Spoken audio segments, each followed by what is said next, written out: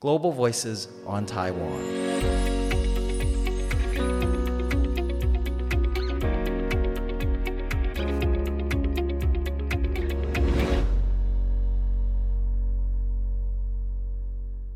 Hello and welcome to Global Voices on Taiwan.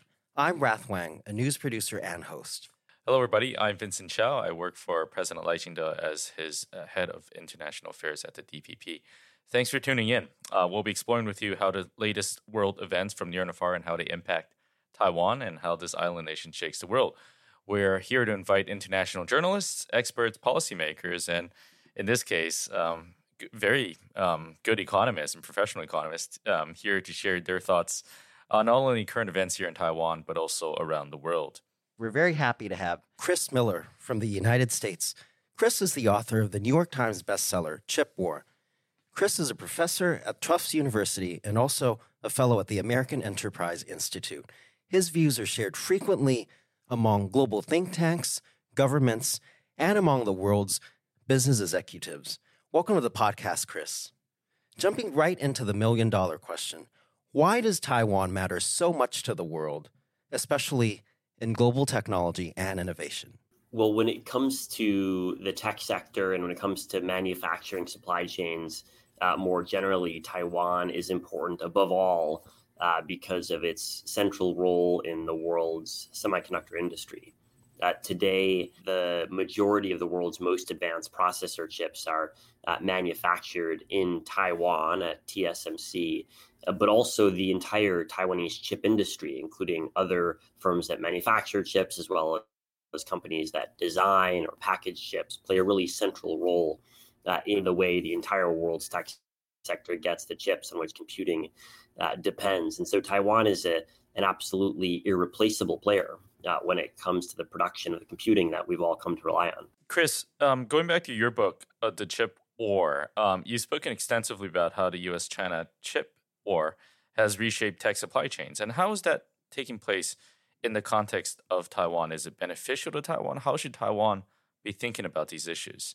Well, I think there are opportunities as well as challenges that the China-U.S. tech competition poses for Taiwan. On the one hand, the intensification of tensions in this space is a challenge for companies that are operating in the tech sector. They've had to deal with new regulations, in some cases higher costs, new concerns about how they do their business. And in general, there's been a desire in many different regions to have more regional production and less globalized production. And so that means producing more for Europe in Europe, more for the Western Hemisphere in the Western Hemisphere, et cetera. And any type of push for more regional supply chains is going to have inevitable impacts on countries that are structured around more international or global supply chains. And Taiwan is a critical example of that. And so that's a challenge that I think Taiwan faces right now as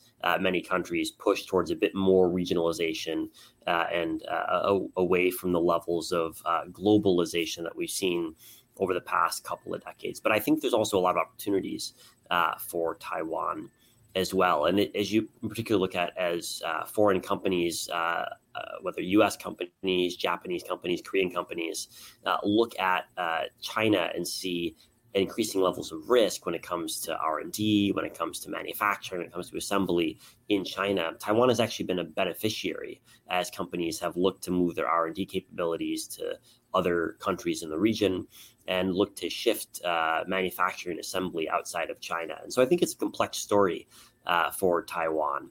And I think the fact that we've seen increases in the investment of U.S. firms, for example, in Taiwan over the past couple of years, despite, or in some cases because of the increase in China-U.S. tensions, illustrates the way in which Taiwan has a really complex relationship to some of these broader global trends. Despite all the hype around Taiwanese chips and TSMC, and you mentioned that this is actually beneficial to Taiwan in the long run. But you talked about how U.S. core interests lie in Taiwan and how Taiwan mattered immensely to the U.S. even before Taiwan had semiconductors, had chips. Can you talk a bit about that? Well, that's right. I think a lot of people today look at Taiwan's central role in semiconductor supply chains and say Taiwan matters because of semiconductors. Well, that's right. I think a lot of people today look at Taiwan's central role in semiconductor supply chains and say Taiwan matters because of semiconductors. And I think that's historically an inaccurate claim. And the best evidence for it is that even before semiconductors had been invented, there was a very close partnership between the United States and Taiwan. If you rewind the clock back to the 1950s, the first chips were invented in 1958, 1959. But earlier that decade saw periods of really high levels of tension between China and Taiwan, China and the U.S., and a very close partnership beginning to form between the U.S. and Taiwan. And so I think that speaks to the fact that actually Taiwan is important for a large number of reasons. Semiconductors is certainly one, but it would be wrong, I think, to describe Taiwan's importance as solely being about chips. And I think it would also be wrong to argue that the U.S.-Taiwan partnerships is primarily based around semiconductors because, of course, the Taiwan-U.S. partnership predates even the invention of the first semiconductor. Many people looking at Taiwan's central role in the world chip industry argue that Taiwan is important for the rest of the world because of the chips that it produces. And it's obviously important for that reason, but it would be wrong, I think, to reduce Taiwan's significance to just chips. And in fact, when you look at the U.S.-Taiwan relationship, which now dates back over half a century, what you find is that the U.S. and Taiwan have been very close partners since even before the first semiconductors were invented, to say nothing of the fact that the partnership dates well before Taiwan became a major producer of semiconductors. It's really only in the past 3 decades that Taiwan has come to play a central and have been quite close for many decades now, and have with that partnership has withstood some very intense pressure in the peak of the decades of the Cold War. And again, that was all before chips were invented. So I think there's a lot at stake in the U.S.-Taiwan relationship beyond simply the production of semiconductors. Thank you, Chris, for that. And I think that is important context for many people that focus increasingly now exclusively on the economic angle, but lose the strategic aspects of our past relationship. And, going back to chips for a second, Chris, and I'm curious to hear your thoughts on this, because many of the actors that we talk about today, they're private enterprises. TSMC is a private enterprise. Many of these semiconductor supply chain components are all private enterprises. How do you encourage private companies to adopt more strategic thinking, particularly about partnerships and about ensuring that that these technologies don't fall into the wrong hands? And let me put that into context of, I think what the U.S. has done over past years is they've worked to forge sanctions, broad-based policy initiatives. But at the same time, I think we've seen the implications of that, and some of that has been successful. But at the same time, we've also seen that it hasn't been entirely successful. I mean, China continues to forge ahead on its own chip production. I mean, the newest Huawei phone is using chips that people think are 5 nanometers. How can we continue to ensure that these private companies adopt more strategic thinking to continue to ensure that the right technologies don't fall into the wrong hands? Well, I think the answer to this question is partly about what companies do, but also partly about what governments do. I think we should expect that companies will naturally sell to any customers that they're legally allowed to sell to. And companies are going to look to governments for guidance about areas they can do business and areas they can't do business. And of course, they're going to lobby governments to get access to as much market as they possibly can. But I think first and foremost, governments need to be very clear with companies regarding what types of business they see as acceptable and what types are not acceptable. And they should make illegal any types of business they don't want businesses to be undertaking. I don't think it's right to ask businesses to make the types of judgments that we're discussing, because this is ultimately the type of judgments that governments are supposed to make. And governments, I think, have been learning over the past couple of years how to be clearer when it comes to the relationship with companies. And we've seen a number of key governments, not only the U.S., but also others, introduced a new set of regulatory regimes that are intended to govern technology transfer, investment, and other types of knowledge and expertise flows between them and China. And so I think we're going to see over the next couple of years governments continuing to hone and to develop these types of regulatory mechanisms so that they can provide clear guidance to companies about what types of activities are or not acceptable. For companies, there's also a challenge, which is that companies have to build up the ability in-house to undertake due diligence on the types of companies in China that they're transacting with. And I think for many companies in the tech sector over the past several decades, they didn't really have to think very hard. Who were they doing business with? Who were they transferring technology to? Because if it was civilian technology, there were simply no questions that were being asked. And now we see that even civilian technology is often actually dual use in terms of its implications.